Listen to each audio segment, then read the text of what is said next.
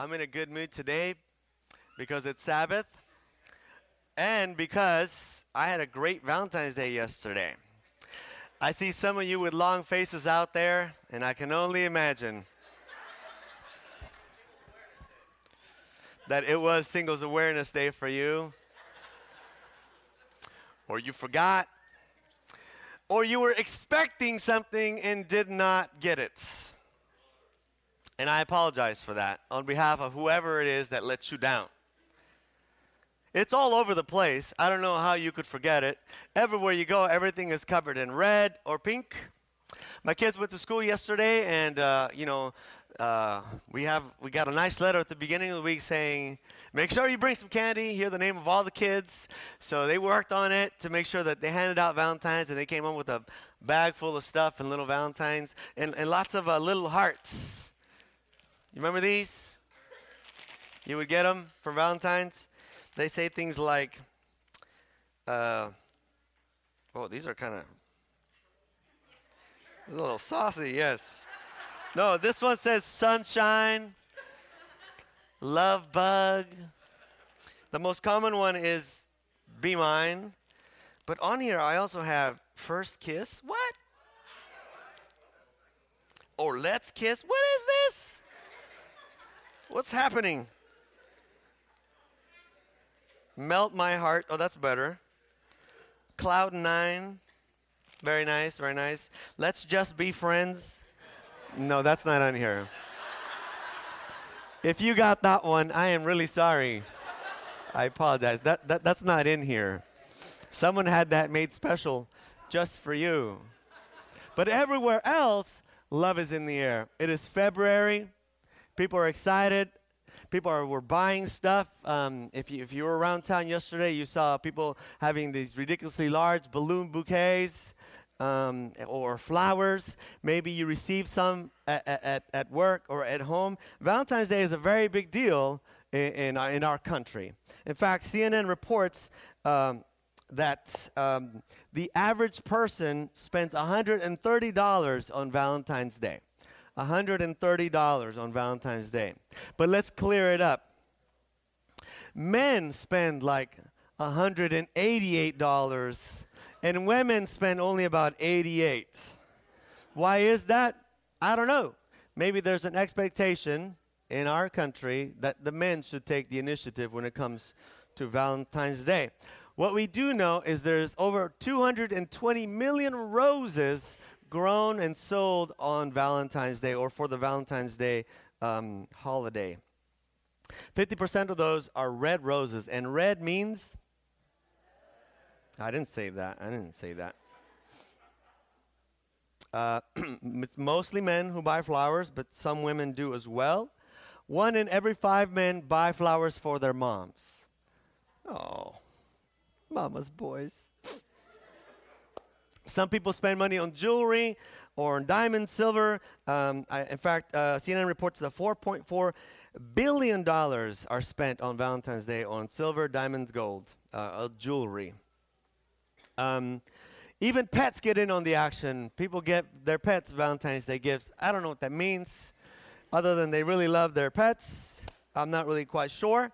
And then there are, get this, according to CNN, there are 6 million people who were either planning a marriage proposal or expecting a marriage proposal.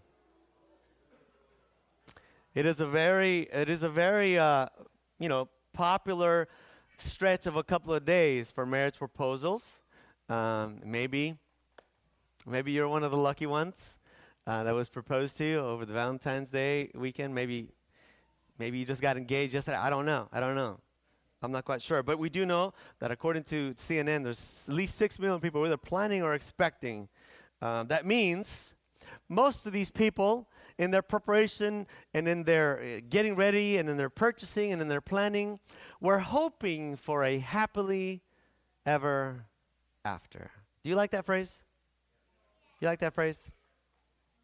It comes from, mostly, I don't know if Disney actually invented the phrase or it was before that, but Disney has definitely popularized the phrase happily ever after. In fact, it's a way to close out one of the fairy tales where the princess falls in love for the prince. the wedding bells ring, and you end the story by saying, and they lived happily ever after.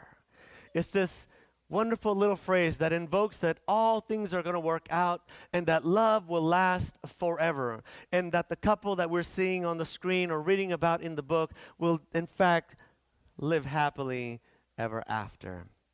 But happily ever after is not always so happy or so ever or so after. Today we're talking about love here on our campus. We've been talking about love.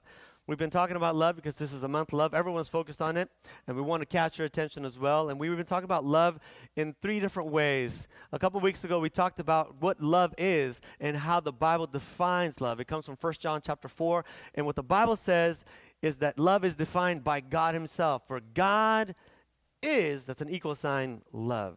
God is love. And then along that chapter, the authors began to unpack what they mean by that, and we covered some ground there. I'm going to review that in a little bit. But we're talking about God's love, and once we understand God's love, then the Bible tells us that we need to love each other, because in loving each other, that's how people can see God. That's what we talked about last week, love for each other. But that kind of love is more like friendship love, companionship love, maybe familial love, or in the Greek word philo, which is like Philadelphia love, like friendship, brotherly love, sisterly love, the kind of love you might have for your neighbors. Today we're going to go one step further and talk about romance. Wait, let me do that again. Romance.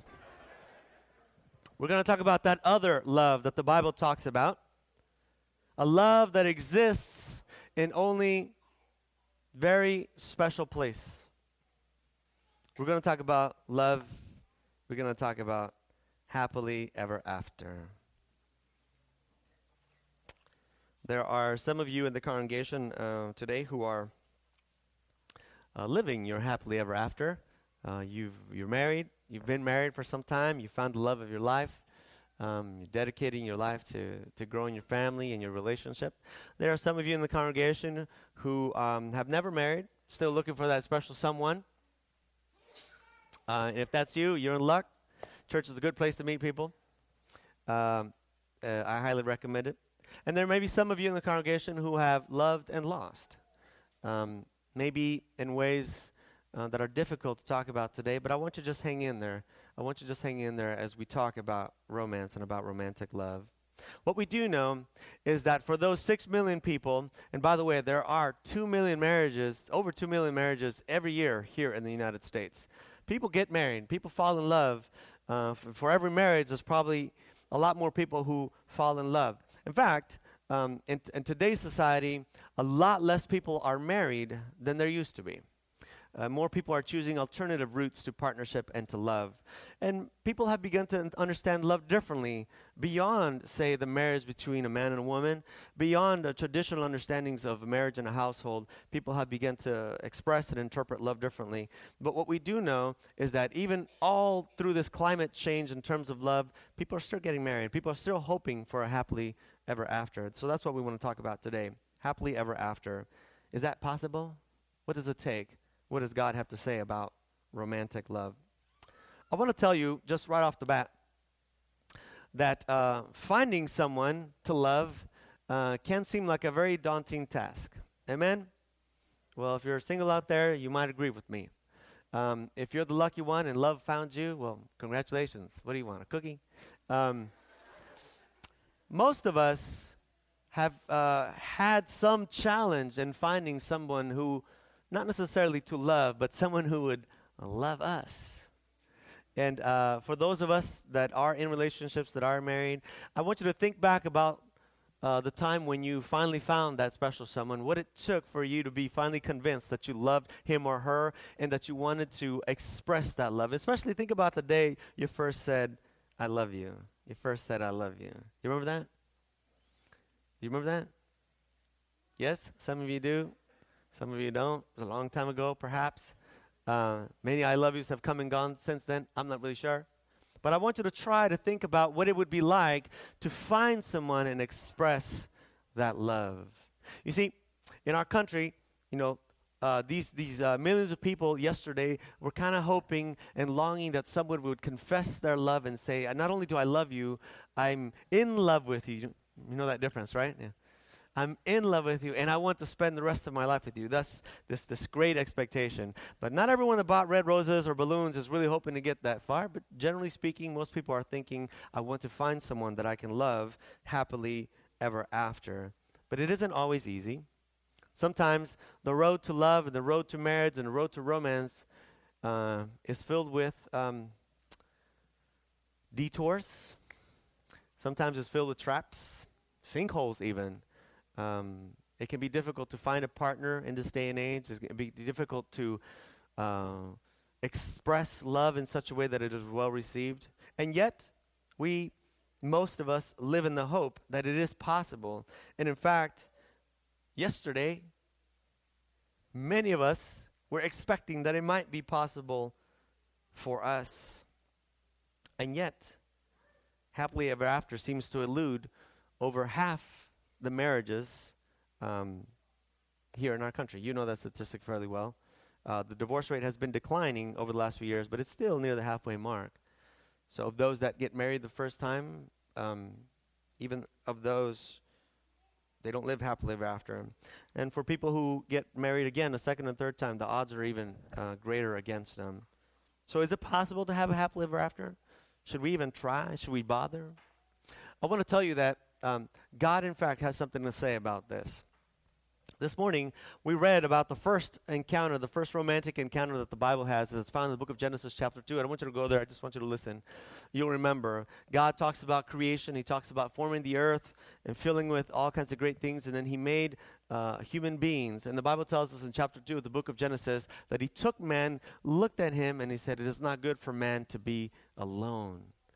Let's make a suitable helper for him. You might recall these verses if you've studied this. And then he caused man to fall into a deep sleep. You remember the story? Took out a rib from man and formed woman. And then presented her to him. And the Bible says that when first man, Adam, looked at the woman, he looked at her, looked her in the eyes, took a deep breath, and he said, you are bone of my bone and flesh of my flesh. It's not that romantic, but what he was trying to say, is more like this. Maybe you'll recognize this better. I'm going to read a dialogue. Hopefully you recognize it. And when you're ready, you jump in. Hello.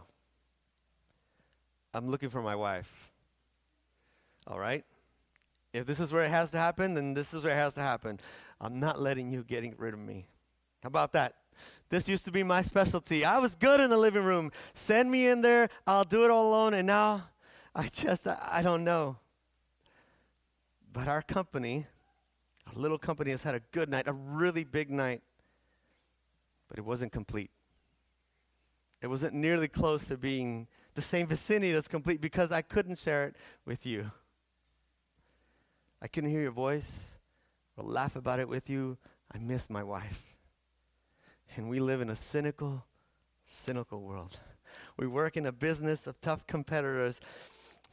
I love you. You complete me. And I just, and you say,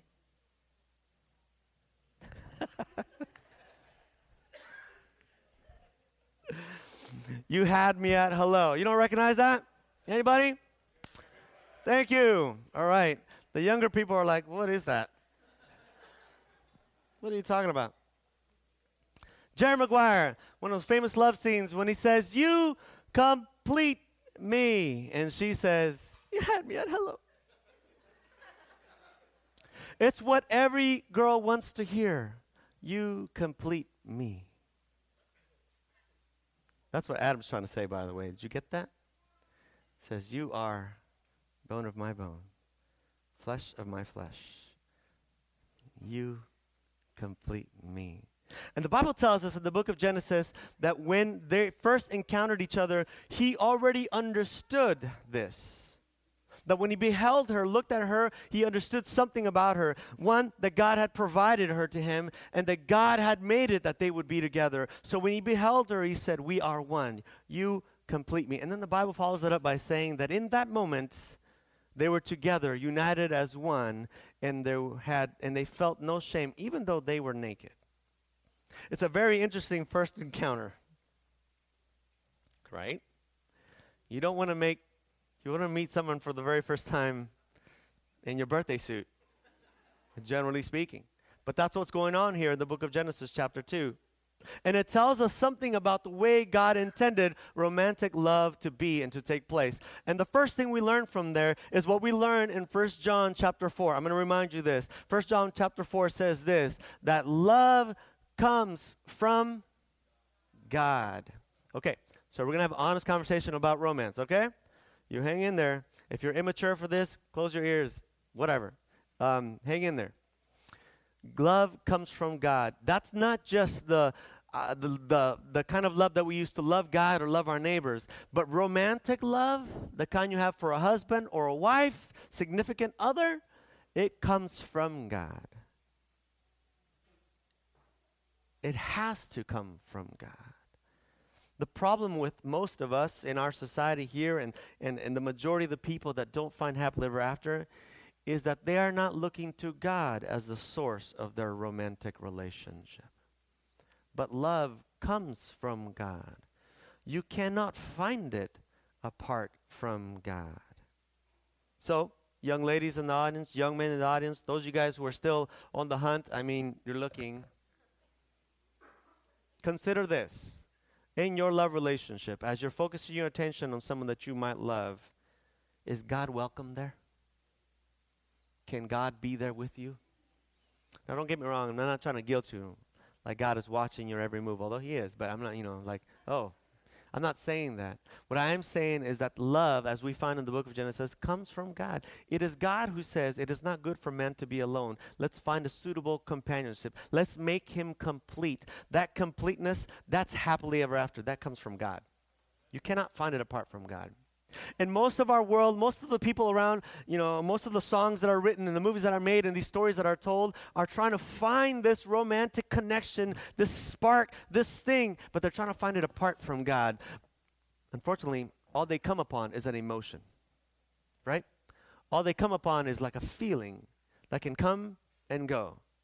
You know what that's like. People say, well, we fell in love and then I don't know what happened. You fell out of love? They say, well, it just isn't there anymore for me. I just don't feel the same way. The love that society is trying to substitute when it comes to romance is not the love that comes from God. It's a human thing. It's a human emotion. That's why it's fleeting. That's why it changes. You can go from loving this person to loving that person, or that person, or that person, or all of them at the same time. But that's not the way God intended it. God intended that there would be a completeness with one person. So Adam says to his bride, you complete me, flesh of my flesh, bone of my bones. The Bible says in 1 John chapter 4 that love reveals God. It allows us to know him. And in the romantic love that he wants to give you for your life, if that's his plan for you, it's meant to reveal who you are. So how you love says something about you. Does that make sense? Sometimes I meet with couples. I try to do some counseling with couples, and they're struggling with the situation, and I say, well, what seems to be the problem? And then oftentimes, this isn't always, but oftentimes the wife will say, well, I'm just not sure that he loves me. To which he'll say, you know that I do. And then she'll say, well, you never tell me you love me. And he says, come on, you know I do. I don't have to tell you. You know I love you. I buried you, didn't I? You heard that one? You used that one? Says, why do I have to say it? Why do I have to do this? You know that it's true. You know that I do. But how you love should communicate. It should reveal what's in your heart. Other people say, I love you like it's nothing, but there's nothing to back that up, right? Some guys, when they're backed into a corner, that's their one move of escape. What happened to you? Why couldn't you? I love you. I love you. Hoping that will somehow, fix things. But love, the way God designed it for himself, comes from him and it reveals him. And the love that he wants for you in your relationship, maybe the marriage that you're in, maybe the marriage that you're looking for, maybe the marriage that you're fighting for, is one where God must be welcome and one that God allows you to reveal yourself. I'm going to tell you why this is important. Because if you look at this story that I just told you about in Genesis, when Adam meets his wife, when they become one, the Bible describes that moment as a moment that there is no shame. There's nothing to hide, and there's an acceptance there. What we learn from 1 John is that God's love is atoning, is at one-ing. It brings people together. Even when there is brokenness, even where there are things that would separate others, God's love brings people together. And it's the same way in romantic love. It's intended to bring people together, sometimes very different people. Sometimes people who have done and said things that are hurtful to each other. It's supposed to be such that you can be who you are and be in love and accepted by this person. And that's why the Bible describes that moment as having no shame. But happily ever after is not always that easy. Most of us spend our time, when we're looking for someone, hiding the most we can about ourselves, right? We call it putting the best foot forward, or putting the worst foot backward. Right? We call it, let's make a good impression. I remember, you remember. I tell the story all the time. When my wife and I first got married, now this was after we got married, I cooked her dinner. She was at work, and she'd come home, drive up the hill, and I would make her dinner, and I would say, oh, because I love you, honey, I'm going to make you dinner. And she was like, oh, that's so sweet. And I lasted maybe like 4 days. Right? When we're first wooing somebody, when we're first falling in love, we try to put this best foot forward. We're trying to pretend that we're this way because we want them to love us the way we think it will be required us to be. We're not always sure that they will love us for who we actually are.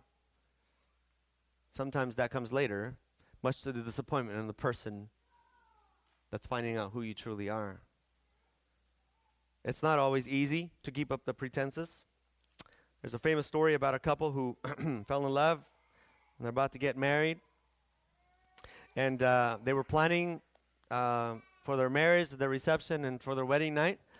And about a week before all the big events took place, they each had worried looks on their faces.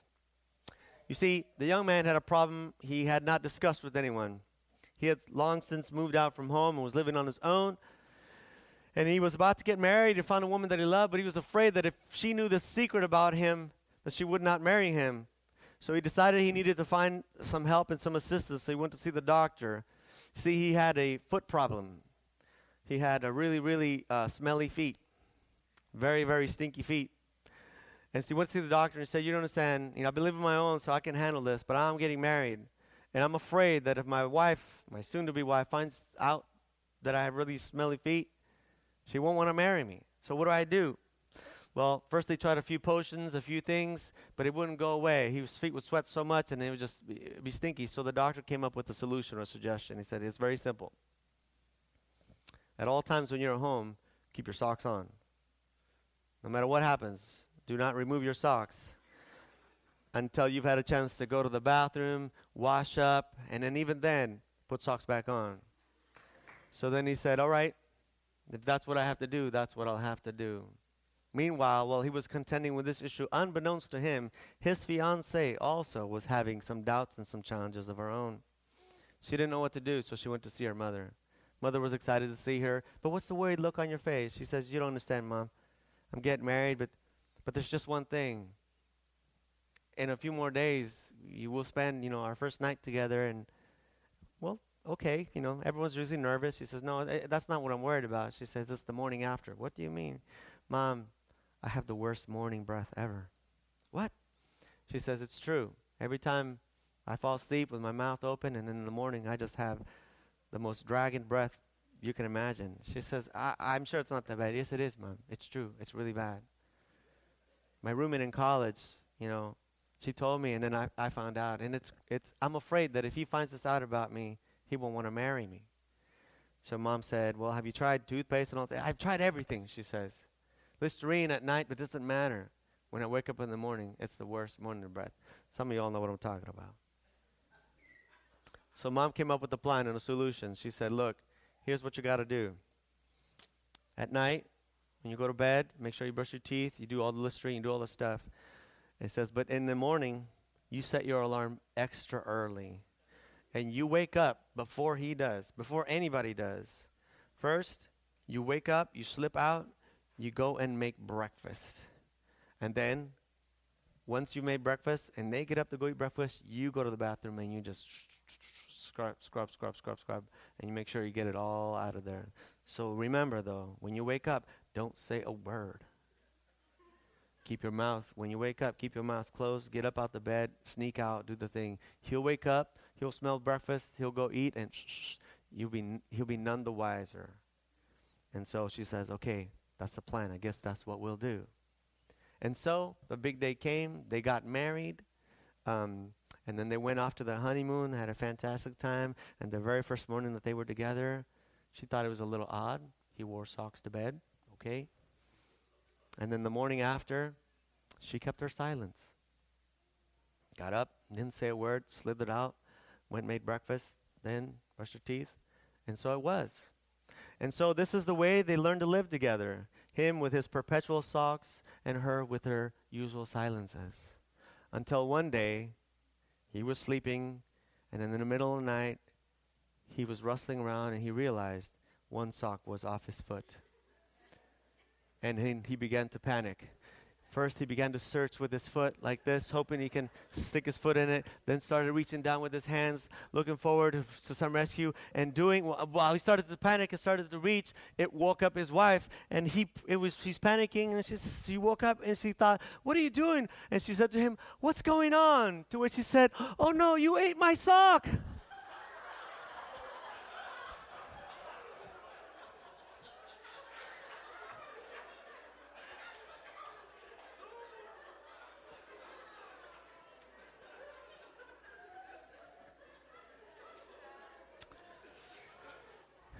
We can pretend all we want.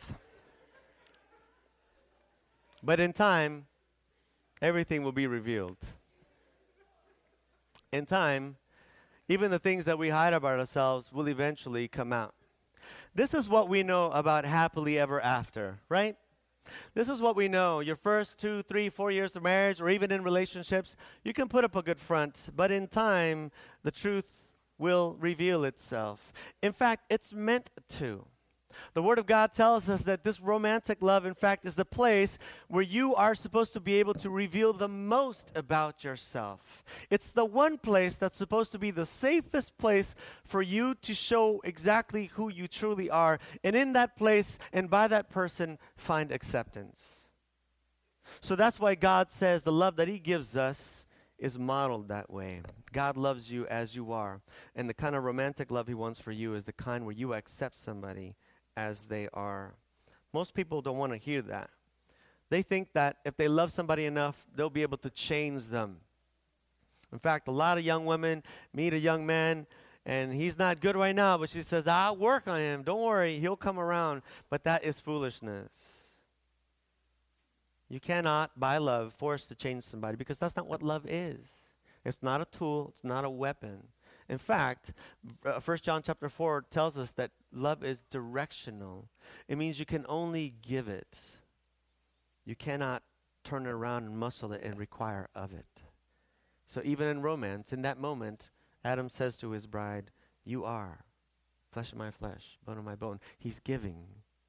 He's choosing. He's not requiring. The Bible goes on to talk about what this happily ever after needs to look like. So I'm going to ask you to open your Bibles. We're not going to spend there too much time, so don't worry. We're in Ephesians chapter 5, and there's a section here directed especially at wives and husbands. For those of you that are married, or for those of you that are hoping to be married someday, or for those that are in a committed relationship or looking for one, I want you to just draw some wisdom from here. And this is what it says, Ephesians chapter 5, verse 22. We're going to quickly, don't get hung up too much. It says this, wives or women, submit to your husbands as to the Lord. For the husband is the head of the wife, as Christ is the head of the church, his body, of which he is a Savior. Now, as the church submits to Christ, so also wives should submit to their husbands in everything. I love it when certain guys read this, where they emphasize when they read this chapter, especially in public, in front of church, they go, now wives, submit to your husband. And then they say, in everything, like this. And then they want to, okay, amen, praise God for the reading of his word. May God bless and multiply the reading of his word. But that's not just, it doesn't end right there. The Bible talks about relationships, and it talks about romance, and it's trying to describe something here. And it starts by saying, wives, submit. Now, you don't like the word. I know you don't like the word. No woman on earth likes the word submit, especially no modern-day woman likes the word submit, because it has a connotation of giving up your rights and your privileges. It has a connotation of being under, but that's not really what it's saying. So just hang with me. And men, stop your grinning now, because now it's coming for you. And it says this, verse 25, husbands or men, love your wives, love your women, just as Christ loved the church. And I know, I love her.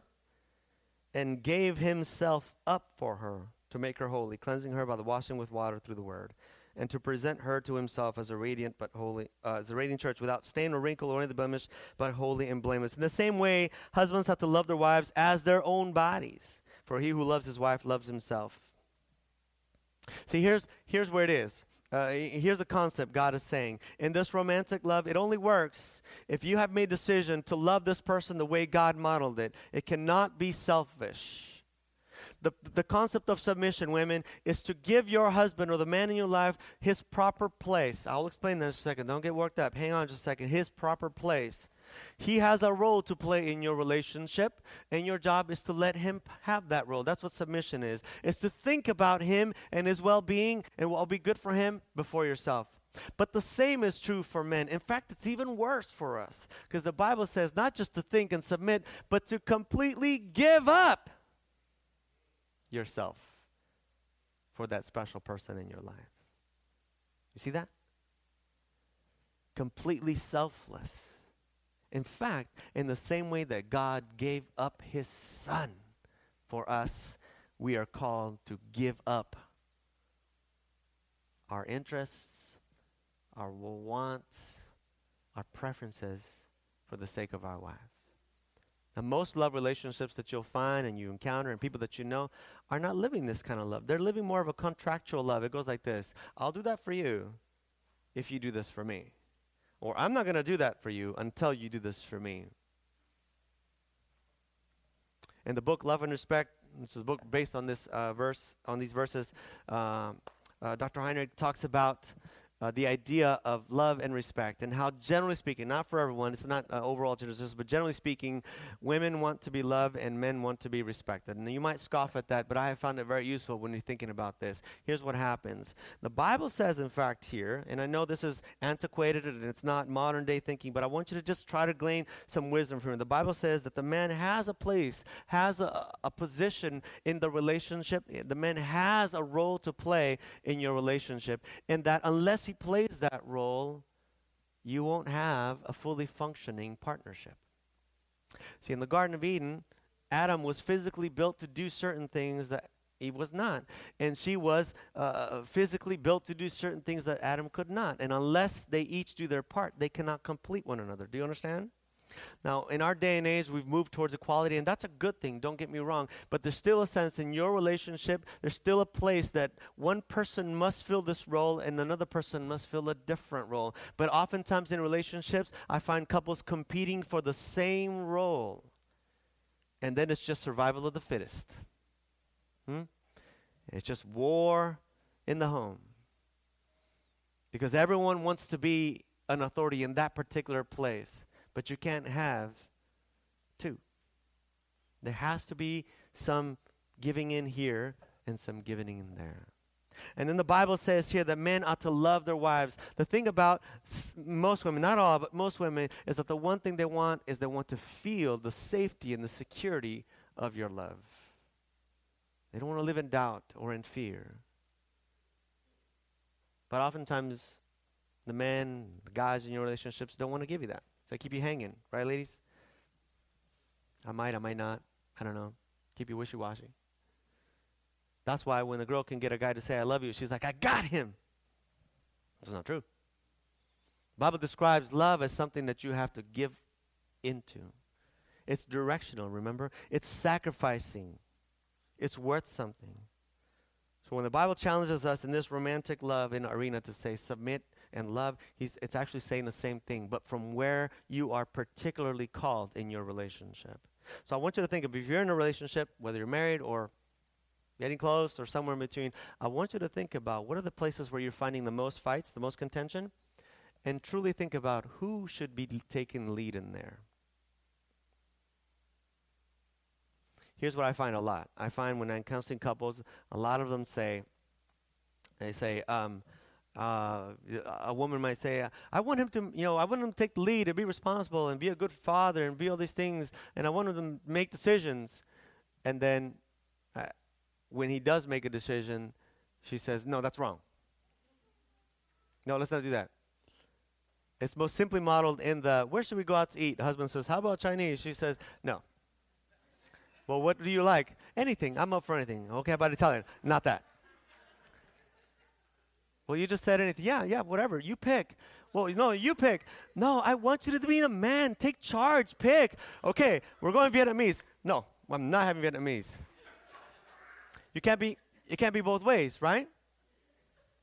If you want him to have a role in your life where he is making some decisions and having some authority, you have to respect that. Even if he makes mistakes, that's what God's love does, right? God's love gives us the opportunity to make mistakes. He still loves us.